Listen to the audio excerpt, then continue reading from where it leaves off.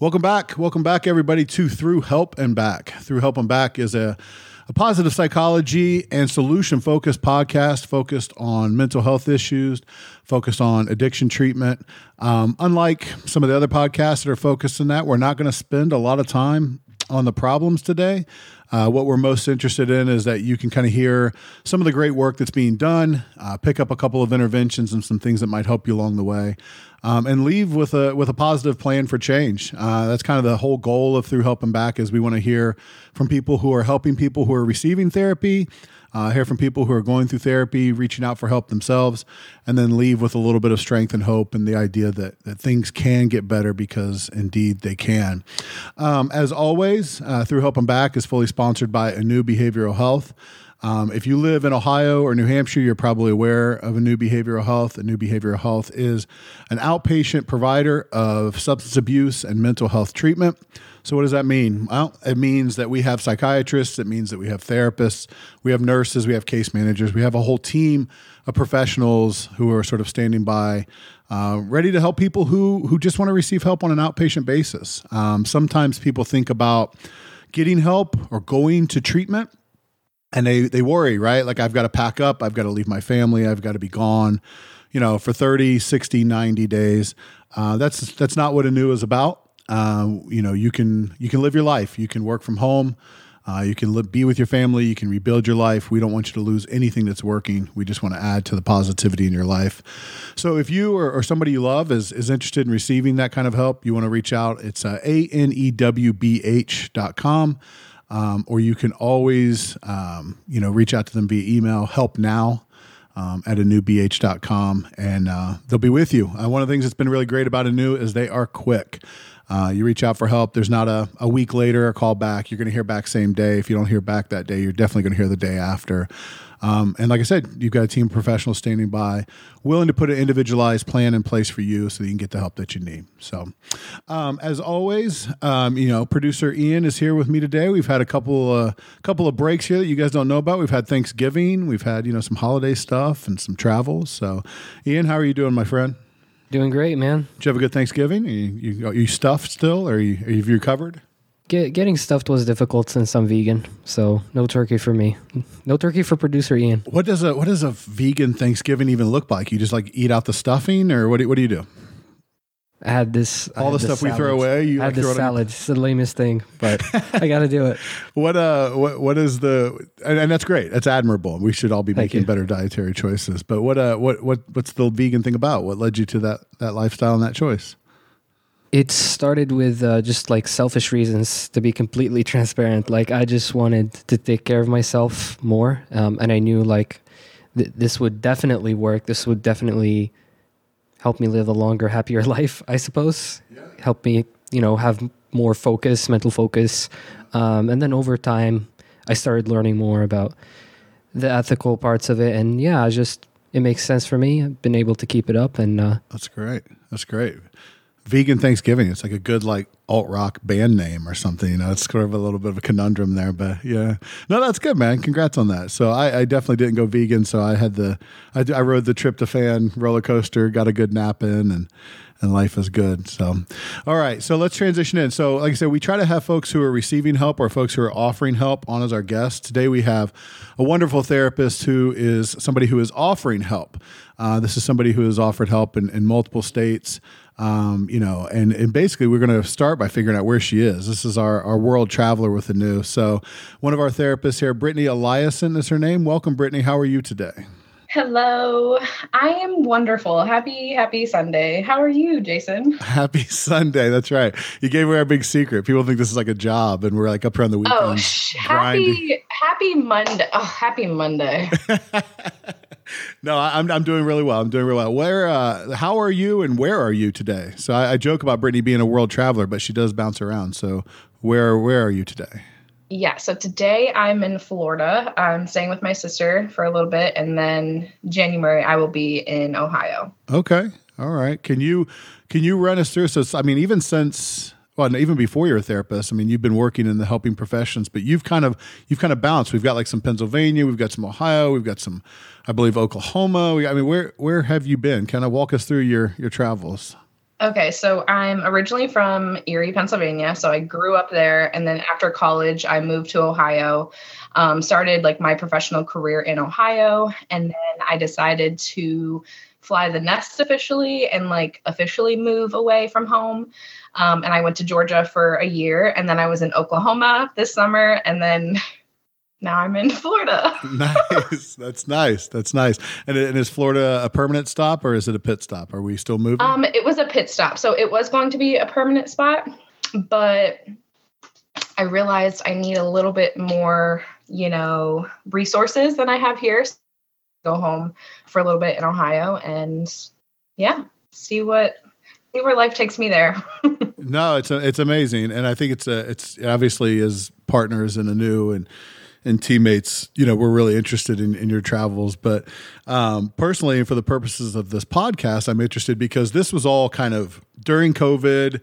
This was all kind of like early in your career, right? So new technology, therapy with folks from all over the place, but not necessarily in the same room as you. So how has that been kind of finding your way, with those transitions, using technology? Like what does new therapy feel like and look like for the therapist, So at first I thought it was it still is a brilliant idea. Telehealth is great.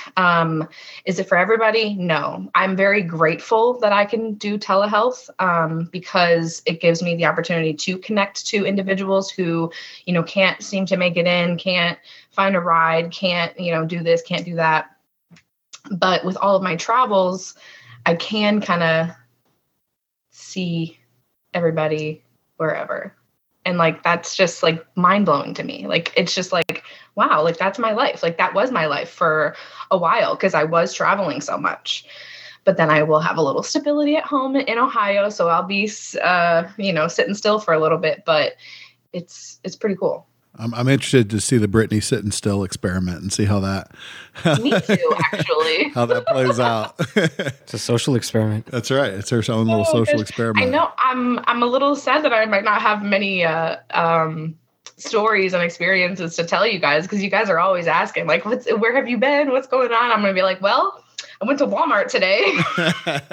Hey, I like a good Walmart. It's, if you get really lucky and get a super Walmart, then you're really set. So they're not even open 24 hours anymore.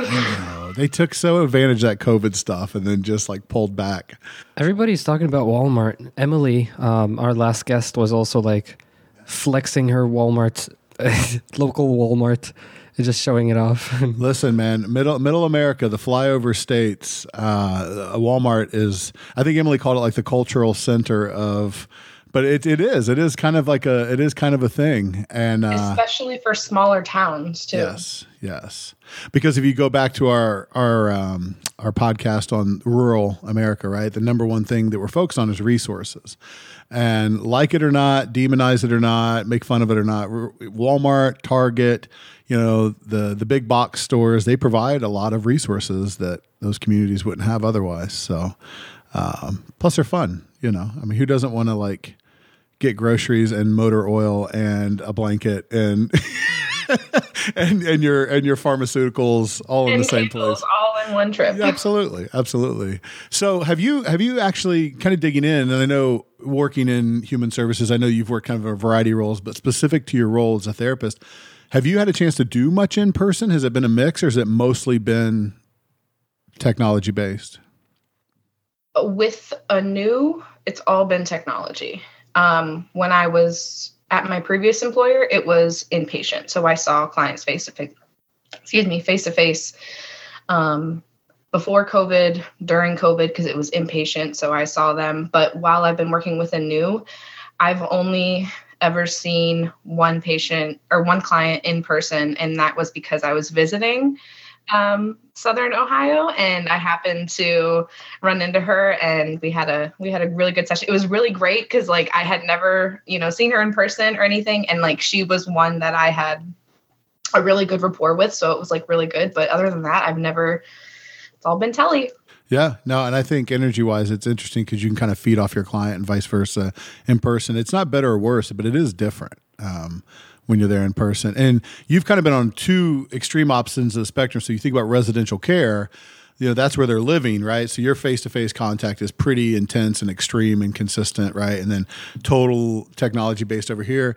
Do you want to compare and contrast those a little bit? I mean, maybe from a preference base, or just maybe even from like pros and cons of each. Can you kind of like play them off of each other a little bit? Yeah, I was actually just thinking about this the other day. When I was working inpatient, I had just a caseload. So like 6 to 10 patient, like 10 being the max.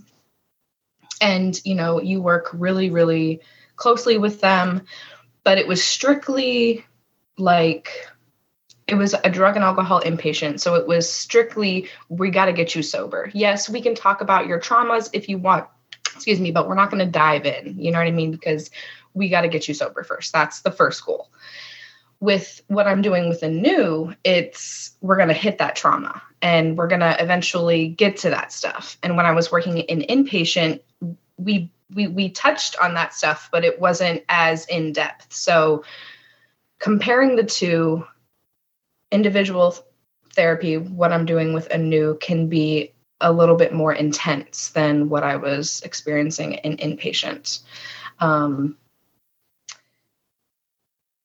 I can't say I like one or the other because there's so many pros and cons to them both. And I appreciate doing them both.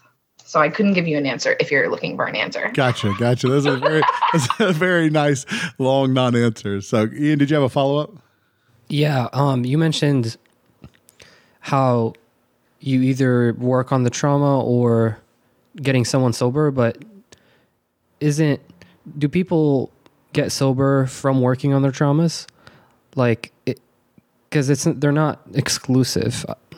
At least that's what I'm assuming as an amateur here. Mm-hmm. Yeah. So you can get sober while working on your traumas. It can happen. It's not something that I suggest, or I personally, as a therapist, would want to dive in when a client is a week sober, because their emotions are going, they may be going through post-acute withdrawals. Like, you don't know what's going on. I won't ever tell them like, no, we can't talk about that, because I want to be upfront and like full disclosure with them. Like, you can talk about anything. And I explain to them, we may not talk about this stuff because of this, but I tell them if anything's ever bothering you, et cetera, please talk about it. But to answer your question, yes, I do believe someone can get sober while going healing through their traumas. I suggest let's get them sober first and then kind of go from there, if that makes sense. Did I answer the question? So you get them sober without having to work on the trauma in the beginning, just in the initial phase?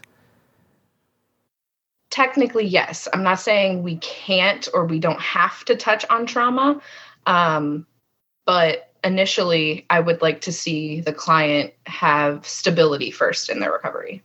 Yeah, I think I spent some time, working in that setting as well. I actually think it's inadvisable to start digging into the trauma too quickly, for a couple reasons. One, just so we'll get all internal knowledge here. Maslow's hierarchy of needs, right? So to try to take it into a different format, Ian, like if people are working with you and you are hungry, right? You're just starving, right? And it's made you cranky, and everybody likes to talk about hangry now and stuff like that.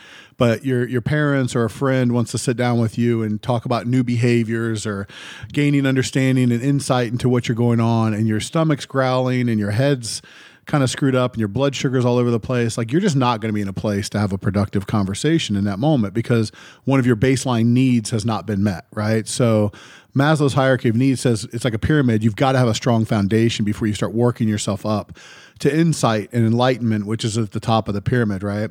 So being physically separated from your drug of choice is one of the primary benefits of rehab, because you're not getting that poison in, you're not disrupting your mood state, you're not resetting yourself all the time. And so then if you start introducing trauma work or processing around abuse and things like that into that volatile system before you have that good foundation, listen, one of the things that you don't cause much of anything, but you're likely to cause a relapse more than you are to cause a breakthrough if you start getting in there on day 3 and go, hey, you're still working the remnants of this fentanyl out of your system. But I really want to talk about how dad used to hit you all the time. And now your emotions are through the roof, right? And as an addict, what's the easiest way to change how you feel? Go use, right? I've got no other coping skills in place. I've got no foundation. So it's an interesting concept in therapy of pacing. You don't want to go too far too fast, or timing in terms of when to introduce some of this work. So you could do more harm than good. That's it. That's right. Yeah. Those are the two things. I think I just mistaked full recovery for just physically being separated from the substance or the behavior. Yeah. So that's what happened there.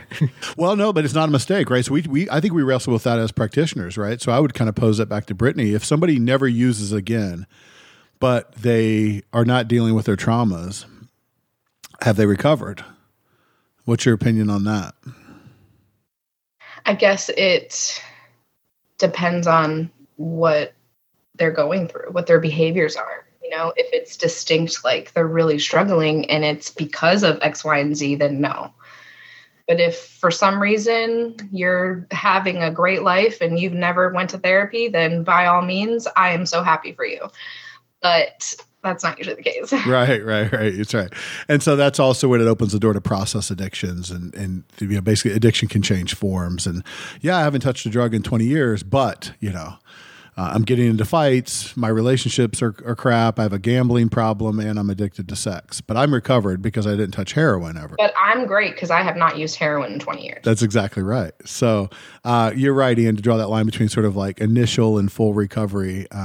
I think the goal is always to push that next level, but the initial goal is let's get you stopped and let's get you healthy, right? Let's get you hydrated and eating well and sleeping well. And yeah, so that's interesting. So, so back to kind of the original thought there. So I know, Brittany, one of your kind of primary focuses is on facilitating change, right? And that's kind of what you're all about is, I want to foster change, different ways of creating change and things like that. So whether it be from, a telehealth perspective or even just sort of a new therapist perspective, because how long have you been a official therapist?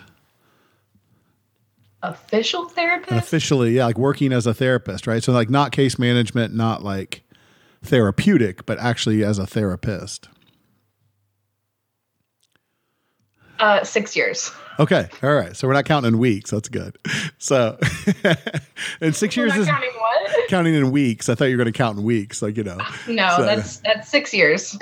6 years as a therapist. So a good foundation, but still relatively new, still learning and developing. So what is some of your common approaches to change, or what is your opinion on, how therapists play a role in facilitating change for and with their clients based on your experiences?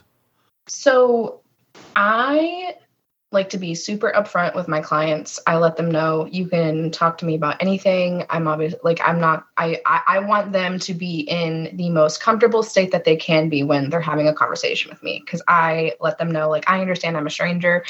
I understand that I just met you 5 minutes ago and you're telling me about your dad who abused you. And I make sure to let them know, I appreciate you for sharing those things with me. And I also let them know, they're not alone, and having them identify that they don't have to go through these changes alone. First things first is to get them to identify that a change needs to be occurred. And that's, I guess, I don't know how you would call this approach, but I guess evidence-based, show me what kind of evidence, why do you need to be in this relationship, or why is this relationship so good? Please tell me why, or please tell me why you may need to end this relationship. And I kind of get them to maybe understand, because I can't tell them hey, you really shouldn't be with Brian. I can't ethically tell them that. I have to get them to understand that they should not be with Brian because of X, Y, and Z, and because it's coming out of their mouth, they kind of understand.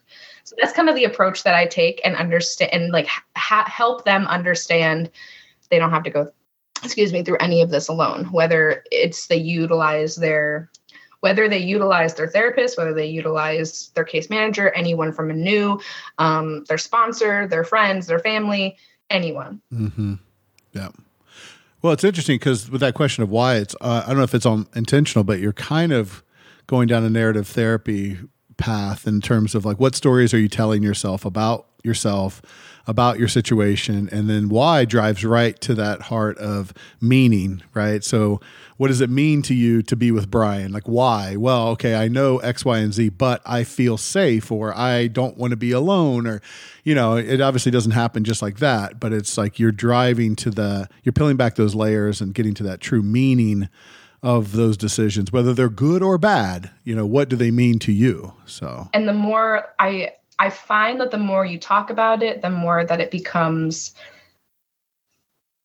normal, so to speak, or there's a word I'm trying to look for. I can't. Easier. I don't know. It becomes easier for them to talk about, or it becomes more real for them because we can touch base on it this session. We can touch base on it the next session. And then all of a sudden we're taking a whole session to talk about Brian and how you shouldn't be with him. Yeah, right. And they're leading, right? So there's that concept of leading from a step behind, right? It's the hand on the back of the bicycle. You can't steer because they're going to crash, right? And even if they change because you said to, that's not going to last, right? Because you're hopefully going to leave their life at some point. And it's going to be their motivations and their reasons that are going to continue that change over time.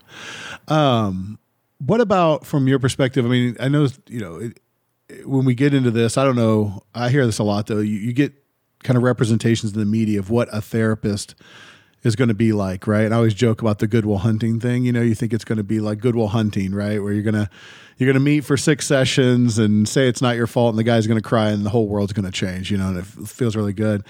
But I'm curious as to your experiences, because while you're facilitating that change, it's tough on the clients, but there's also challenges that a therapist has to go through in maintaining those cases and keeping them on track. So tell us a little bit about, from your perspective, what's good about being a therapist? Like what's fun about being a therapist, but like what's also a challenge? Like what's difficult about being a therapist? Because there's both sides, What do you want to hear first? Whatever comes to mind, whatever you think is important to talk about first, right? Okay, we can do good first. The good things about being a therapist. So for me personally, I cannot imagine doing anything else in my life. And I don't say that to be funny, or I don't say that lightly. Like I cannot, besides being a ghost hunter, obviously, you know this. Right. We'll get into that in a little bit. I can't imagine doing anything else full time. So the fact that I am actually a therapist and I am in my quote unquote dream job, like I am doing what I had wanted to do since I was in college. So the ability to say that I'm a therapist and that was my dream job is a pro. The ability to help individuals because I'm very empathetic. I'm a people, which can also obviously be a weakness, but I have the ability to guide individuals into change and seeing the solutions and seeing their worth. Like that's especially my favorite because I just love when I see the glow up from the client or that light bulb come on for the client, or I see them learning to love themselves again, So like the loving themselves thing is one of my favorite things to see in a client as well. Like that change, like seeing that change and remembering what a client was like or what they were going through from our very first session to even a month down the road and seeing that change. It's a beautiful, beautiful thing. I've often thought, I know you're about to switch gears. I want to hold you there for a second. One passing thought, I've often thought that taping somebody's first session would be so valuable to be able to show it to them later, and in terms of where this idea came from was in terms of residential addiction treatment. I think everybody should have their assessments taped. When you come in and your head's down and you've gotten your butt kicked and you're struggling and you're finally there, even 30 days later, to sit down and watch that video and say, like, this is who you were just 30 days, and you always hit that point in residential care where they're thinking about leaving before they should be leaving, to be able to sit them down and say, hey, you can go, but I just want you to like look at yourself today and look at the day before the day when you got here and let me know if things aren't working or not. That's one thing about it. And the other thing is you made the comment about, I can't imagine doing anything else. Like, this is my dream job. And you cited some examples, but I want to throw your narrative therapy question back at you in terms of why. Like, why can you not imagine doing anything else? Like, what is it about finding ways to help people love themselves? What is it about that specific change that really speaks to your heart? Like, why is that your forever passion? So when I went into college, I didn't know what I wanted to do. I was doing the I'm going to do psychology, because everyone does psychology. And then I was influenced to change it to social work. But was it more of a personal or was it more of a professional? It was a personal choice because of the personal experiences that I went through, because my dad is a recovering alcoholic. He has, oh my God, he's going to be so mad at me. He got sober in 2006. Excuse me. And he's been sober ever since. He works a program. He works a program of Alcoholics Anonymous. And if it wasn't for him and his decisions and him getting his life together, I wouldn't know what social work was. I wouldn't know what the drug and alcohol field was. I wouldn't know what the 12 steps were. I personally don't work a 12-step program, but I am very knowledgeable on it because I was that little girl running around in those meetings when I was younger. I worked at the place where my dad got sober. I was able to gain insight on what helps my dad stay alive and stay sober today. And I had that opportunity to spread that message to other addicts and alcoholics, other child of alcoholics and addicts, to let them know that they're not alone. And it's a beautiful thing. It's a heartwarming thing to be able to touch other people's lives when I was so heavily influenced with this as well in a positive way. Yeah. Yeah. Probably not positive every day along the way, but ultimately positive. Yeah. Ultimately, we're here. No, and I have this theory that I think in a lot of ways people become the adult they wish they had in their life when they were growing up, and I wonder if we're not seeing that in real time here with you, are there elements to your approach? Are there elements to your thoughts about change and how you approach this that it's like, man, I really wish I'd had that? Yeah. Now that you say that, I think we just, we just gotta, yeah, that's right. I treat my clients and I treat others, because I'm not just, nice to my clients, I'm nice to everybody. I endorse that. You're very nice. I treat people the way that I obviously would want to be treated, or I wanted to be treated in a certain situation, or what I would have wanted to hear if I was going through X, Y, and Z. Yeah. Yeah. And when it resonates with your clients in a way that would have resonated with you at 12 years old, I'm guessing the age in the AA meeting, taking notes, trying to save dad, when it resonates with them the way it would have resonated with you, that's... You remember. Of course. Do you want to share that story a little bit? I mean, I told a little bit of it, but that always stuck with me for a reason. Yeah. So I was 12 when my dad got sober. I believe I was already 13. It was in the summertime and he had called me up. I lived about an hour away from where he went to treatment from. He called me up and he was like, hey, do you want to go to a meeting with me? And I wanted to do anything and everything with my dad, especially now that he was sober, and I wanted all the time and attention. So I was like, yeah. And I started asking about the meeting because I didn't know what it was. And then I said, should I bring a notebook and a pen to take notes? And my dad was like, yeah, sure. Just, going along with it. Well, when I got there, I didn't need a notebook. I didn't need to take notes. But it was a meeting called the Marble Meeting in Erie, PA. And that meeting, that message, because they gave out marbles, and it's just, that will always have a special place in the back of my mind, that experience and that first time with him at something that helped save his life.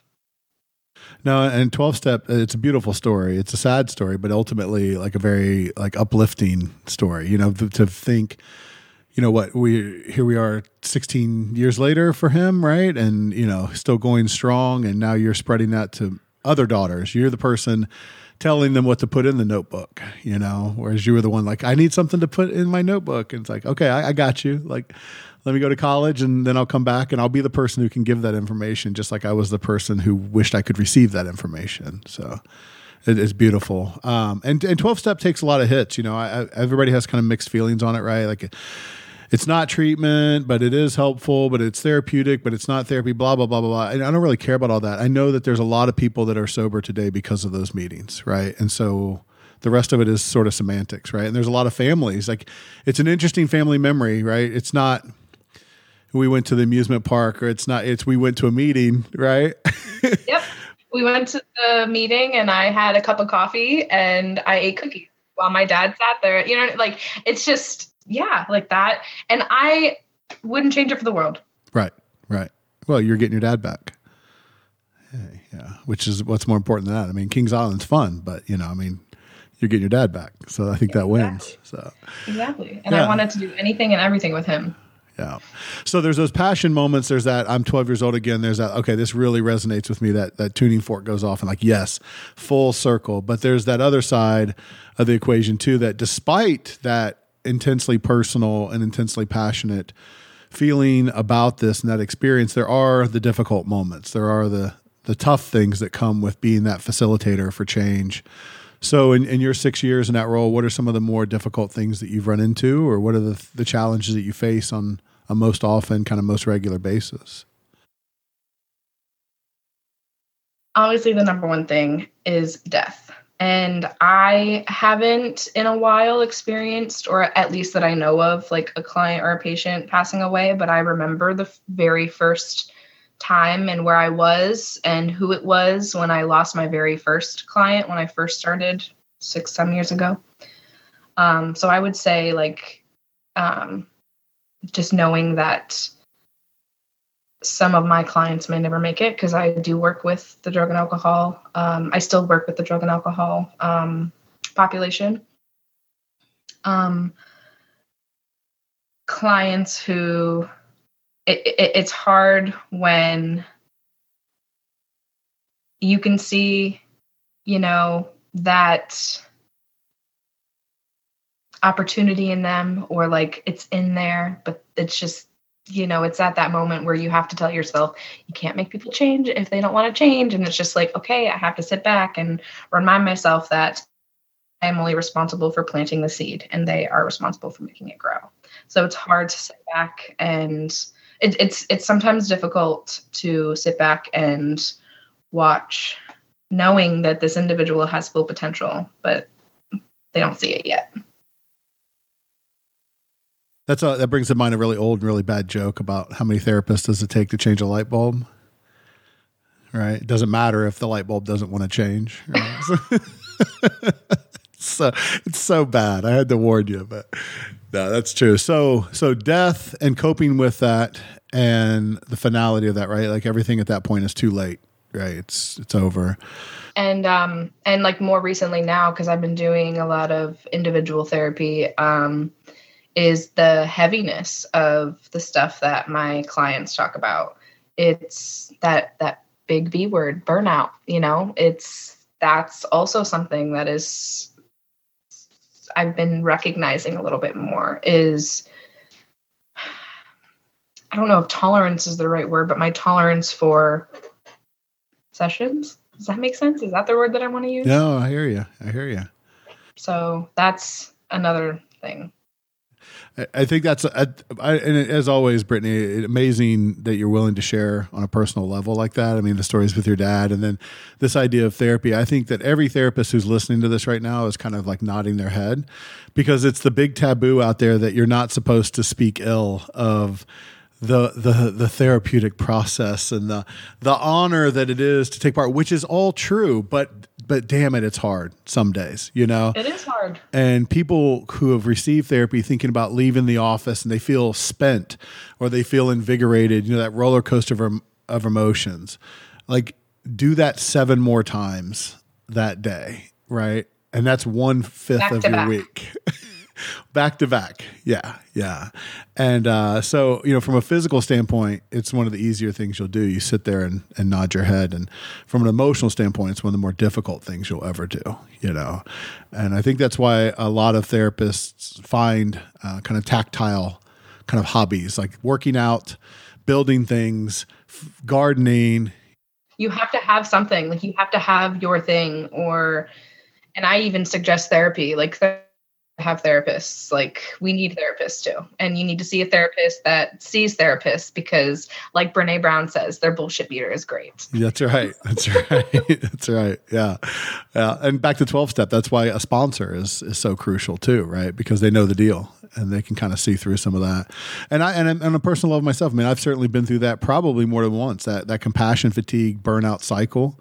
Something I think it's important to realize with that is that it's not permanent. You don't burn out and then you're done. It's not a candle where it extinguishes and you can relight your flame and get going again, but it is sort of cyclical, and recognizing those signs I think is really important. What, on just on that specific level, what does it feel like? I mean, when you're going through that and you said like, another session. I mean, physically, how does that affect you? Mentally, how does that affect you? Like, what is it like to battle with compassion fatigue and burnout? It is one of the difficult things that I have to experience sometimes. I'm just going to be upfront and full frontal. Sometimes I work myself up so much, I will get physical symptoms of like anxiety and full frontal. Therapists have, therapists have their struggles too. But sometimes I will make myself physically sick sometimes, and I have to remind myself, or I have to call somebody up, or I have to, do my coping mechanisms and just remind myself why I'm here, why I'm doing this, and the importance of what I'm going to be doing next. Yeah. No, again, connecting with you again. I mean, I've dealt with anxiety in the past. I've shared that on this podcast several times. And I'm not saying it's because of, but it didn't start till I was in the middle of my career as a therapist, so it's all contributing factors, but it is hazardous in that way. When this has happened, and this is a funny story. I was having a session. It was a Friday and it was my last session. And the client I was like sick to my stomach all day. And I just thought I was sick. I thought I had a little bug. I was just pushing through. And my last client of the day, she's going through her anxiety symptoms. And she's literally explaining how I felt all day that day. And I'm like, God. I said, okay, all right, I have anxiety. I'm anxious today. Okay, I see you. Like, it just like came full front. I was like, okay. So it's sometimes very beneficial, to have these conversations. And to touch on that topic, like I learn and I take away from my clients every single day, like whether it's something off topic of mental health or on topic of mental health, I learn so much from them. Yeah. Yeah. And that becomes useful for other clients. Exactly. Yes. Yes. Yeah. I mean, there's an untapped, unmet need out there in the world that I kind of called the helpers mentality that needs to be out there. And I think that it's exactly that. There's this assumption that as a therapist, you're the expert and you have all the answers, and certainly you're good, right? It'd be like a dietitian eating ice cream. Like, you don't do that stuff. Like, you don't have that problem. Yeah. You know what I mean? But it's like, no, kind of, sometimes it's because we've had those problems that drew us to the field. And if we didn't have them before, we certainly are, the old line about if you stare into the abyss long enough, it stares back into you, right? And you're facing trauma and abuse and anxiety and depression, and you're literally sitting with that, on a daily basis. And so I think there's something out there. I mean, I don't know if it's as simple as, employee assistance type programming but I mean, I think, in a perfect world, therapists would have open access to other therapists all the time, sick leave and mental health, maintenance leave would be supported at a federal level. We just need that to recharge, I think 100%. So how do you, and I know you do this just because of knowing you, but like, how do you maintain, how do you stay professional? How do you keep providing good care, while you're struggling yourself? I mean, what does that look like even in terms of like my 2:00 session was insanely stressful and I've got a 3:05 waiting to walk through the door. You know what I mean? Like what are the survival skills? What are the things you go through and the tips and techniques that you employ to keep your head above water when you're feeling that? Half the time it's crying. It just comes out that way. It just comes out that way. It has nothing to do with, anyone else. It's just, that's how I feel sometimes, is it just comes out. And sometimes it just needs to come out. Sometimes I need to have a conversation. Sometimes I may need to push the session off 10 minutes to call you or call Casey or call someone to verbally get it out of why I'm feeling a certain way. Or if it was from like a session before, or I just need to get up and take a walk around the house or something. Because yesterday I did this from 9, 10, and 11, didn't move. Right here. Boom, boom, boom. And I can't do that. You can't. On a Saturday. Oh, wait, not yesterday, Friday. Oh, come on. I was trying to hype you up. I was trying to give you a little bit of like extra credit there. You could have just rolled with it. Yes, on a Saturday at 9 in the morning. It's not like you haven't done weekend sessions before. If it wasn't this weekend, I know you've done that in the past, which is interesting because now it's invading your downtime, right? Now when you get your batteries recharged, that's less available to you, so. And I think crying gets a bad rap, man. Crying is just emotional discharge, right? I mean, you ever been so mad you cried? I mean, it's the same thing. Exactly. And let's have a genuine conversation, like after you get done crying, like you feel amazing. Don't lie to me. Don't tell me that, you're shameful now. Okay, I get it. You're allowed to feel shameful, but like, you feel good. That felt good. Like, let's be real here. Yes. You have to download those feelings. You have to download those emotions somehow, some way. Some people yell and get angry. Some people throw stuff. Some people cry. Like there is something to the physical discharging of the emotional states that I think makes a big difference. So we started talking about crying and Ian got real excited. So do you have a crying story? Ooh, crying. No, I think crying is, there's more to it than, meets the eye. Like even I think last year I was doing this like deep muscle fiber, like massage thing where they just like push stuff like deep into your muscles, which sounds weird, but, it made me cry, not because I was sad, but because like the pain there that I was like tensing up my body and it was like holding all these like physical tension patterns. And I was like laughing and crying at the same time. It was really weird. But I felt great afterwards, just like. It's release. It's emotional discharge. That's amazing. Yeah. And I'll follow up with you. So since you are willing to admit that you cried, I mean, I would never, but since you already went out there, no, I'm kidding. So I'm kidding. I'm kidding. I'm too blocked for that. As a male, I mean, have you ever felt any stigma around that? Like, boys don't cry or men don't cry and that kind of stuff like that? Or were you just kind of rolling with it and just happy to feel that release? Because I think it's harder for guys to cry. I really do. I just think it's harder for us to do it because we don't just have to have the emotional release. We don't just have to have the experience. We have to look past the tough guy thing, the stigma, and push through that to the other side too. So I don't know if you felt any of that or if I'm just, projecting my stuff all over you, but. Maybe a little bit when I was maybe like 13 to 16. And then as I matured, I started studying and understanding emotions better. And so it wasn't as big of a deal to me anymore. I don't feel the need to cry that often. Right. You might think so. I'm kidding. No. You got your yearly crying already. You just told us, so you're fine. I know. Maybe in like a therapeutic like environment, kind of like within the context of like personal development and It makes sense. I'm not ashamed of it. It's a rabbit trail I was taking us down, but it's just interesting because I know that working with clients, the male clients with the crying is there. It's the head down, it's the cover, it's the shame, it's the I need to step out for a second and they hide it, whereas female clients in general, no always, no never, but so, female clients, it tends to be more of something they can sit with, and they can experience more fully. So I always found that interesting for folks. I know my experience, but Brittany, I'm curious as yours. When you were coming up and learning about what it meant to be a therapist or training to be a therapist, did you encounter much in terms of working with burnout? Any preparation for what that was going to feel like? Or was this something you had to learn along the way, or did you sort of know this was coming?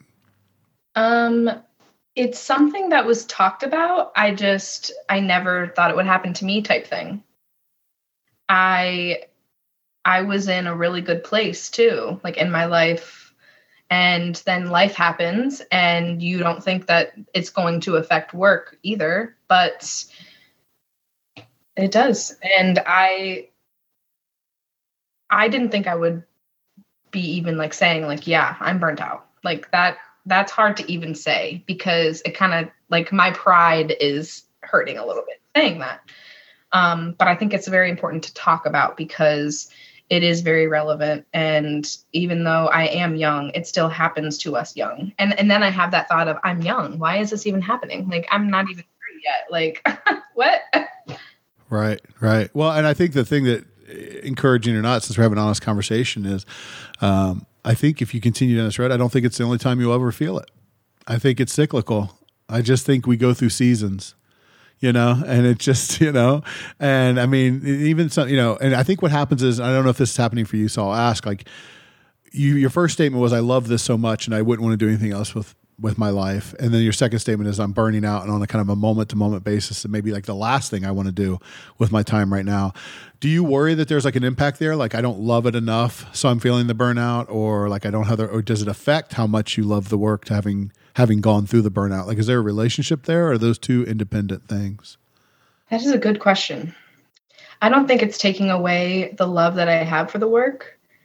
I just think it's impacting significantly because, I have to ask the question of if I'm not 100% or if I, am experiencing X, Y, and Z, how can I be of service to my clients? Yeah. Yeah. I guess answer that. Huh? Yeah, that's a great question. Like, that's better than what I had queued up. So if you're not feeling it 100%, and if you are struggling with that, how can you be of service to clients? How can you be of service to yourself in those moments? I can't. That's the thing. I can't. And I have had to recognize that for myself on a personal level recently. And going back into the topic of changes, I have to make these changes for myself to be the best version for me, but also for my family, friends, my clients, my coworkers, those around me. I can't fully give everything or any of me if I'm not 100%. And recognizing that is super important. And even saying it out loud, and even just saying it out loud now is a little strange to me, but it's real. It's raw. It's the truth. Right. And I don't think it contributes to your situation in a positive way to deny that truth and to pretend otherwise, right? Like, now we're back to like the first step of solving a problem is acknowledging there is one and that kind of thing. And it sounds like from your story here that there's a piece of this that it's like, hey, doing therapy is really tough. But it also sounds like there's a significant percentage of this that is, like you said, life stuff, right? So it's things that maybe don't have anything to do with therapy at all, but just have to do with your overall well-being that puts you in a place to feel a certain way while you're doing the therapy. Is that fair to say? Yes, for sure. And I'm sure a lot of individuals who work in general, but specifically with therapy, like it's hard to put that mask on when you're having a fight with your mom or you're having a fight with your boyfriend or your girlfriend or whoever, but now you have to talk to Jane at 12 and pretend like everything's fine. Yeah. Yeah, no, I agree with you 100%. And I think it has a reciprocal relationship, right? So if you're having trouble in relationships or just in your personal life, and it doesn't have to be trouble, it can just be like you're figuring things out, or you're not at your best, you're not, you feel like there's some ways to optimize yourself personally. That's going to bleed into the work, and then vice versa. If the work is incredibly difficult, it can draw from those resources and make it where you have less to give. Listen, I'm married. I'm happily married. I love who I'm married to, and it's great. But speaking into the past, I mean, I think working as a therapist destroyed one of my relationships in the past. And hey, good thing it did, right? Because I'm really happy with how everything turns out, right? So, God works in mysterious ways. Close the door, open a window, blah blah blah, all that kind of stuff. But I can distinctly remember coming home from days of doing therapy, and my girlfriend at the time having the audacity to share her problems, or having the gall to tell me about all the things that she's struggling with. And I'm like, I just talked about this kind of stuff with 9 people today. Why do all the problems of the world have to come to me? I'm just self-pity all over the place. But there's some truth to that, in the sense that if all the interactions you're having are in kind of like this giving, at the end of the day, there's really not much left for you, So, so without digging too deep into it or going too personal, I mean, I guess, what are the things that you're doing, or what are your suggestions for other therapists who may be going through those early stages of burnout? What are some things they can do that are kind of personal give backs, that are personal reinforcements, that help turn this situation around, or get it moving in a more positive direction? I would first say, allow it to be real, talk about it. And I hope that everyone has a supportive work environment, as I do, utilizing your supports at work, especially because a lot of my close friends, or a lot of my, obviously coworkers, we know what it's like to be going through stuff like that. What was the question? I'm sorry. I totally lost train of thought. Yeah. So again, going back to the original, what the sucky part about you asking me is that now I have to try to remember the question. So no, going back to what happens though. This is what happens. You forget. Yes. This is a perfect yellow brain fog thing going, attention stuff. So no, I mean, going back to kind of the introduction of the podcast, through Helping Back, it's okay, here's a problem, here's a problem, here's a problem. But we always ultimately want to end up in a place where we can think about what to do about the problem. So where are our solutions? Where are our opportunities in this problem? If we accept the fact that burnout is probably a universal feature of this career, okay, whether you deny it or accept it, whether you feel it so acutely that you can't work, or you just feel it a little bit where you're like, I'm grumpy today, but you know what I mean? It's going to affect you in some form or fashion. So if it's an absolute to this career, I guess I was just wanting to kind of engage you in a conversation about, so what can you do when you start to feel that stuff? What are things you can do to fill your tank that may have nothing to do with what you're doing in session, right? I'm just thinking more about those personal investments. If this has a lot to do with, if I'm not great outside of session, it's going to be hard for me to be great inside session, So what are some things you can do, or what are some things you are doing to kind of get that pattern turned around in a more positive direction? What are you doing to invest in yourself? And what would you have other therapists do to invest in themselves so that they're more ready to meet those challenges? Okay. There you go. So first, like I was saying before, making it real, talking about it, and recognizing, for me personally, I had to recognize what I wasn't doing that was helping me before, which was basically everything. I kind of just stopped routine. Routine works for me. I haven't been in a routine in over a year, hence all the traveling, but I wouldn't change it for the world. But recognizing what used to work and kind of bringing it back into your everyday life. So for me personally, working out really, really helped me. Have I started working out again? No, but it is, on the list, things take time. But just doing those things that help me, and utilizing the support, and identifying that burnout is real. Because I didn't think it was real. I thought, it just happened to the 50-year-olds, and I'm not even 30 and I'm already saying I'm burnt out. But that's okay. For the first time. Yeah. It's your reality, and You'll learn this time. So I want to give you a little intervention. You can use this. So something you talked about, I really loved what you just said about itemizing what hasn't worked or is no longer working, along with like what is working. So two things. I think it's really important to shrink change, right? And so if you have all these challenges and you're saying, okay, I've identified all these things that help, and I'm going to do all of them. Like you're kind of guaranteeing this is not going to work, right? Because, or if you're identifying like, hey, I've realized what hasn't worked for me and I'm going to stop all of them right now. Like, no, you're not, right? You're setting yourself up. Like I was saying earlier, that all or nothing thinking. Like, okay, I know that I was healthy and happy and just living my best life when I was working out, taking my vitamins, waking up at 7, making breakfast. I can't do that all tomorrow. Like, because in my head also, I'm going to start Monday. So Monday morning comes along. I'm going to do all that. The first day I'm going to get burned out. Yes. Or you'll do 9 out of 10 things and call it a failure and stop all of them. Exactly. Right. Because 90% is an F in personal change world. We don't grade ourselves very fairly. So I think it's important. I mean, something you can do with your clients or yourself is honestly just to make a list of, 6 things that don't help me, that I'm doing, right? 6 things that would help me if I did them. And then just do 1 a month, right? So I call it kind of a give and take method, right? So working out seems to be the big thing, right? Maybe you need to change your diet. Maybe you need to change your sleep. Maybe you need to stop X, Y, and Z. Ignore all of that, right? This month, you're going to add something good. You're just going to add your workouts. And if they happen at 7 at night, who cares, right? That's fine. 30 days. Yay, success. I did one thing different, right? And that's going to contribute to your life in a positive way.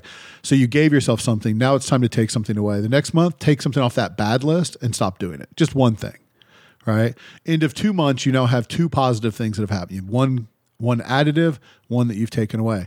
Month 3, time to give yourself something, right? So maybe you're going to add whatever, yoga. You're going to add, but I don't know. But you've got your list, right? And then so what you do is if you just do 1 at a time, at the end of the year, you've got 12 new habits, right? And you're so far away from where you started. But you've also gotten 12 opportunities to celebrate your success. Yeah, I added the workout. I'm going to ignore the 9 things that I still need to do because it's not that month, right? And then the next month you get to celebrate that you stopped eating ice cream every day or whatever the hell, whatever, or stopped working on the weekends because that's invading my downtime. I'm not going to do weekend sessions. So there you go. There you go. And it's one thing at a time. I don't know. I don't have a research study, but I've seen some great success with that incremental, give and take approach. One thing at a time. And that's literally what it is. And it's so simple and like so cliche, like one day at a time, one thing at a time, but it's so real though. Like, yeah. You said you talked with your friends and your peers and your colleagues that are new and things like that. You've shared a lot about your experience with this. Are you hearing it from other people too? Like, are there similarities to what their burnout has felt like, or are there key differences? I'm not hearing any differences. I hear very similar things or things that I've experienced before and they're experiencing now, or vice versa. But it's nice because I'm so open about, what I do. Everyone knows that I'm a therapist. And if I have to be vocal about, setting boundaries, like, look, I can't talk today because I just, had a really rough day, or like, I don't have the mental energy to talk about these things, my friends and family will understand.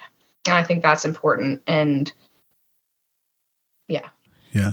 No, I agree. I agree for sure. Are there any commonalities or sort of like patterns in terms of people who may be sitting here listening going like, I don't know, am I burnout? Am I not? Am I just having a bad day? Like, are there any kind of warning signs that you would encourage people to look for? I guess if you're experiencing these symptoms or the feelings or whatever it is that you're going through for a long period of time, I would maybe take a look at like what changes you could make. I couldn't put a timeline on it. I couldn't say a week. I couldn't give a month because we're all different. Obviously, feeling something different or recognizing something different might be okay to take a look at what that could be.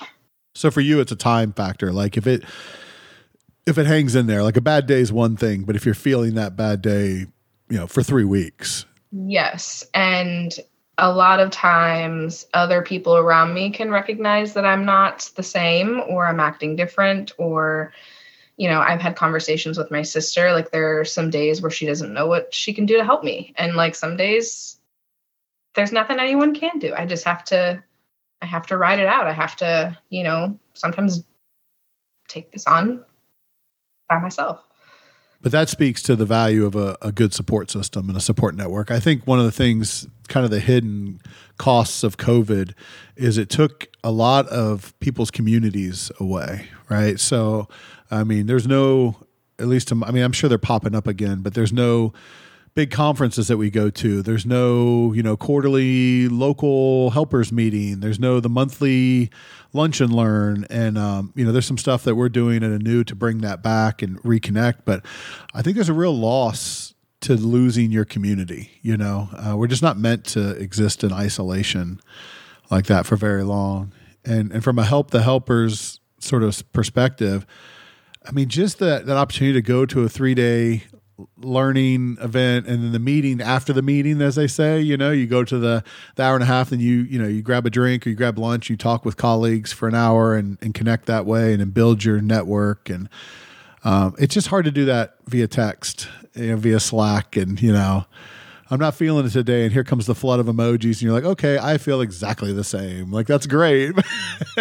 That wasn't what I was really looking for. Yeah, co-sign each other's bullshit all the time. That's exactly right. That's exactly right. And, it's sort of like, me too. Just that human connection. So I think the rebuilding the community is the big deal. So, all right, good. So, future wise, I mean, you're kind of in the middle of it, right? So what do you project for yourself? Like, do you have a plan, or what do you think the future holds for Brittany Eliason and her therapeutic career and her personal experience of being a therapist? Are you optimistic, or what do you think? I am. I'm slowly starting to, open my eyes again, and having that clarity of what I can do, what my options are, because I was in that state of mind of, nothing's going to change. It's going to be like this for the whole time. And I'm just so tired of being tired and blah, blah, blah. And I'm slowly starting to see what my opportunities are. And I'm starting to like these opportunities. And who knows, maybe I will stay a therapist. Maybe I'll continue to be a therapist by day and a ghost hunter by night. Who knows? Yeah. So talk about that a little bit too, because I mean, I don't want to totally divert, but you mentioned the ghost hunter thing a couple of times. So not everybody knows that. Do you want to share some of that? Yeah. So fun fact about Brittany, I am a paranormal investigator. You want to share some more? What does that mean? I don't think that's one of those things that speaks for itself. I think you have to unpack that a little bit. It's just, it's either like you got me, like I will talk about this forever, or you're going to get boring of me. But what does a paranormal investigator do? What does that mean to you? What do you do?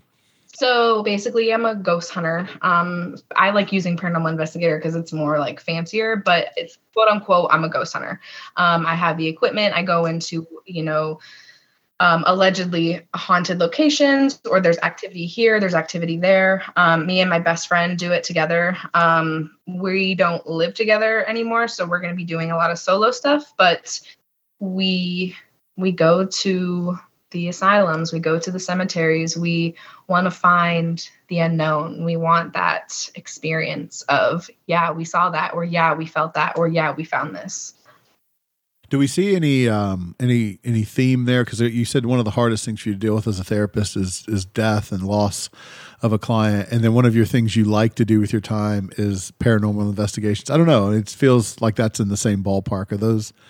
I know, and you wanna hear something funny? One of my biggest fears is death, like other people dying too. Like death is a weird concept in my life, and I take death very oddly. Like, for example, and this is kind of off topic, not off topic. So for example, I don't know if you know who Takeoff is. He was the rapper that was shot in Houston. I couldn't tell you, but I took his death very poorly. Rest in peace, Takeoff. Yeah, R.I.P. Takeoff. Like, I'm not even, like, I've been listening to the Migos I love the Migos.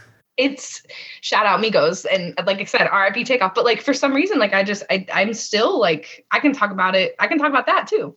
But death is just a weird thing around me. And I don't know why. So that's a really good question, Jace. Yeah.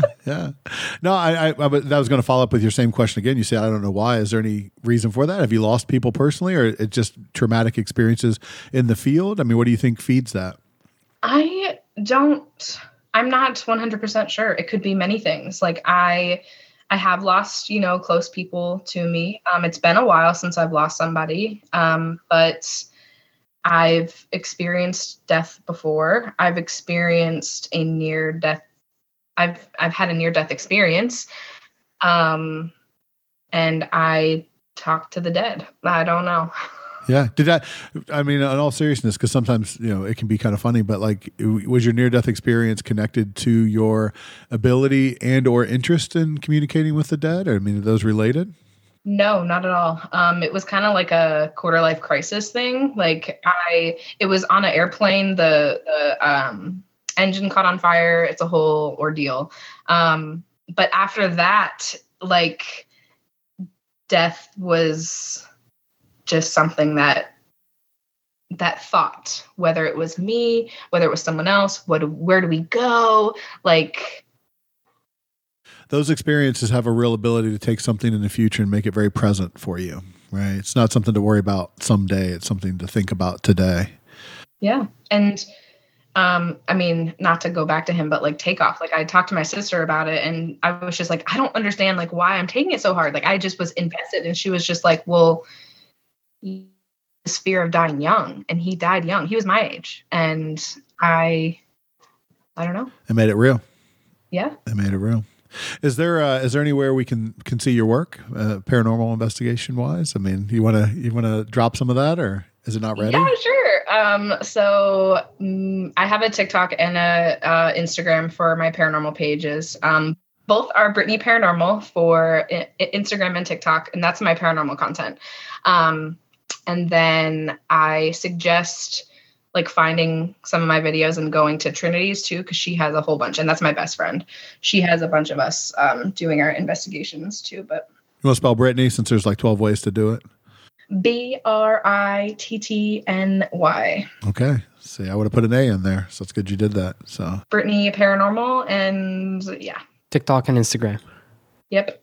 Awesome. I've seen some. It's really good. I have some insider knowledge to it, so it's good. All right. Well, we'll closing thought to kind of bring it back around. So, we talked earlier about becoming the person you wish you had in your life, when you were young or when you were struggling. So be that person. Let's become that person. So if somebody is in the midst of burnout, or if somebody is feeling that or thinks they're feeling that, what would you want to say to that person? What is kind of your like takeaway message, your walkaway message? I know that you're feeling it and you're experiencing it, but if you want to connect to others, like, what is that voice that you would want to hear? What is that thing that you think you need to hear that you might want to share with somebody else who's feeling the same way? Talk about it, because I didn't talk about it for a while and I didn't want to recognize it. And like I said before, my pride kind of got in the way of me allowing it to be real. And once I allowed it to be real and put it out into the universe, etc., it got a lot more easier to talk about and identify what kind of changes I personally can make. And so whoever is listening, identify what kind of changes you personally can make, whether it's time off or doing something else. I was talking with Jason, like, what else can I do for you, Jason? Like, yep. What other opportunities do you have, whether it's still in the field, whether it's in the field doing something else? Explore those options and what's the word I'm looking for? Embrace the change. The big word change. You have to also accept the change and accept the fact that changes need to be made, or else you're going to continue to feel like this. And I don't want to sit in my shit anymore. So I've decided to make some changes. No, that's amazing. And I don't think there's any situation I've known of that's gotten worse through honest self-evaluation and honest conversation about what's going on. You know what I mean? So that talk about it and just be real with yourself, and then be real with others about what's happening. You're right. We had a really great conversation before, some new ideas, maybe something will spring out of that. You just don't know what's possible till you open that door and get honest with yourself about it. So exactly. And I've had this is the only thing that I can do. This is like that wall. I've hit that wall. I can't go up any higher. But then I'm like, Brittany, that's not true. Like, what are, like, you can, there are other things you could do if you really wanted to. And we are our own barrier. What's the word I'm looking for? You know what I mean? No, I do. Yeah, no, the self-limitation is so much stronger than what the world will do in terms of limiting you. You know, it's interesting. And the old adage about, like, you know, you're in a room with a locked door, but it's like locked from the inside, you know, and you don't really realize that until you try to attempt that change and try to investigate those barriers. So honesty is the key to that. So I think it's great. I appreciate you, Brittany. I appreciate you so much, just working with you, having you on the new team. I mean, you are a fabulous therapist. It's interesting to hear you share about this, because one of the things that came up earlier is like, well, how can you do this work if you're struggling? I think you've done a great job. I think you've done a great job managing this. I mean, I'm sure your work is not where you want it to be, but just a little brag on Brittany. I mean, her client feedback is always incredibly strong, and that hasn't changed even during this. So you're doing what you can to keep yourself healthy. You're doing what you can. You said the mask. Carl Jung would be very happy to hear that. You've put that mask on successfully.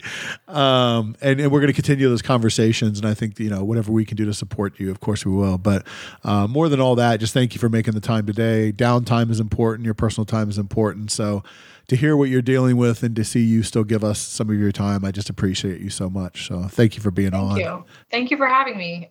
This actually helped me out a lot too, kind of opening up about it. And again, making it real. Like, this is the first time I've actually like talked so much, like, back to back about it. So I thank you for listening. Yeah. Hey, beware. You get on the mic with a therapist, you're going to get, you know, there's going to be some introspection and there's going to be some probing, and I can't turn it off. So I'm glad to hear you got something out of it. And we'll definitely continue that conversation offline for sure. So, and you can have me back anytime. I had so much fun. Absolutely. Well, there's a death and dying episode coming that you have to be part of. I mean, from hearing you talk about this feels like something that would be good for you to contribute to, and you might benefit from yourself. So we'll have you on soon. So maybe we'll film it in Ashtabula or somewhere in Ohio, and, you know, see what that would be. Well, I'll be a little closer. I can maybe make a little trip to New Hampshire. Oh, nice. Yeah, that'd be good too. I'd love to have you. You missed the fall, but, you know, the spring is really nice when everything comes alive. So maybe we'll target that. So okay, awesome. All right. So thank you, Brittany, and thank you for all of you watching and listening at home. We'll wrap at this point, but I do want to say, you know, normally we have kind of an ask for services at this point where we let people know, like, hey, if you're struggling and you need mental health services, or someone you loved and, you know, needs therapy, to give us a call. You can always reach us, anewbh.com.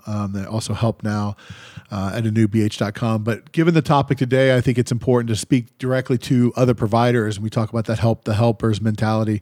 If you are a therapist, you know, or know somebody who works in a therapeutic or human services or any helping context whatsoever, Anew would be honored to help. Reach out to us. It's a weird thing. I think as a therapist, I haven't sought therapy myself since my graduate studies. I mean, we definitely went through therapy as part of that.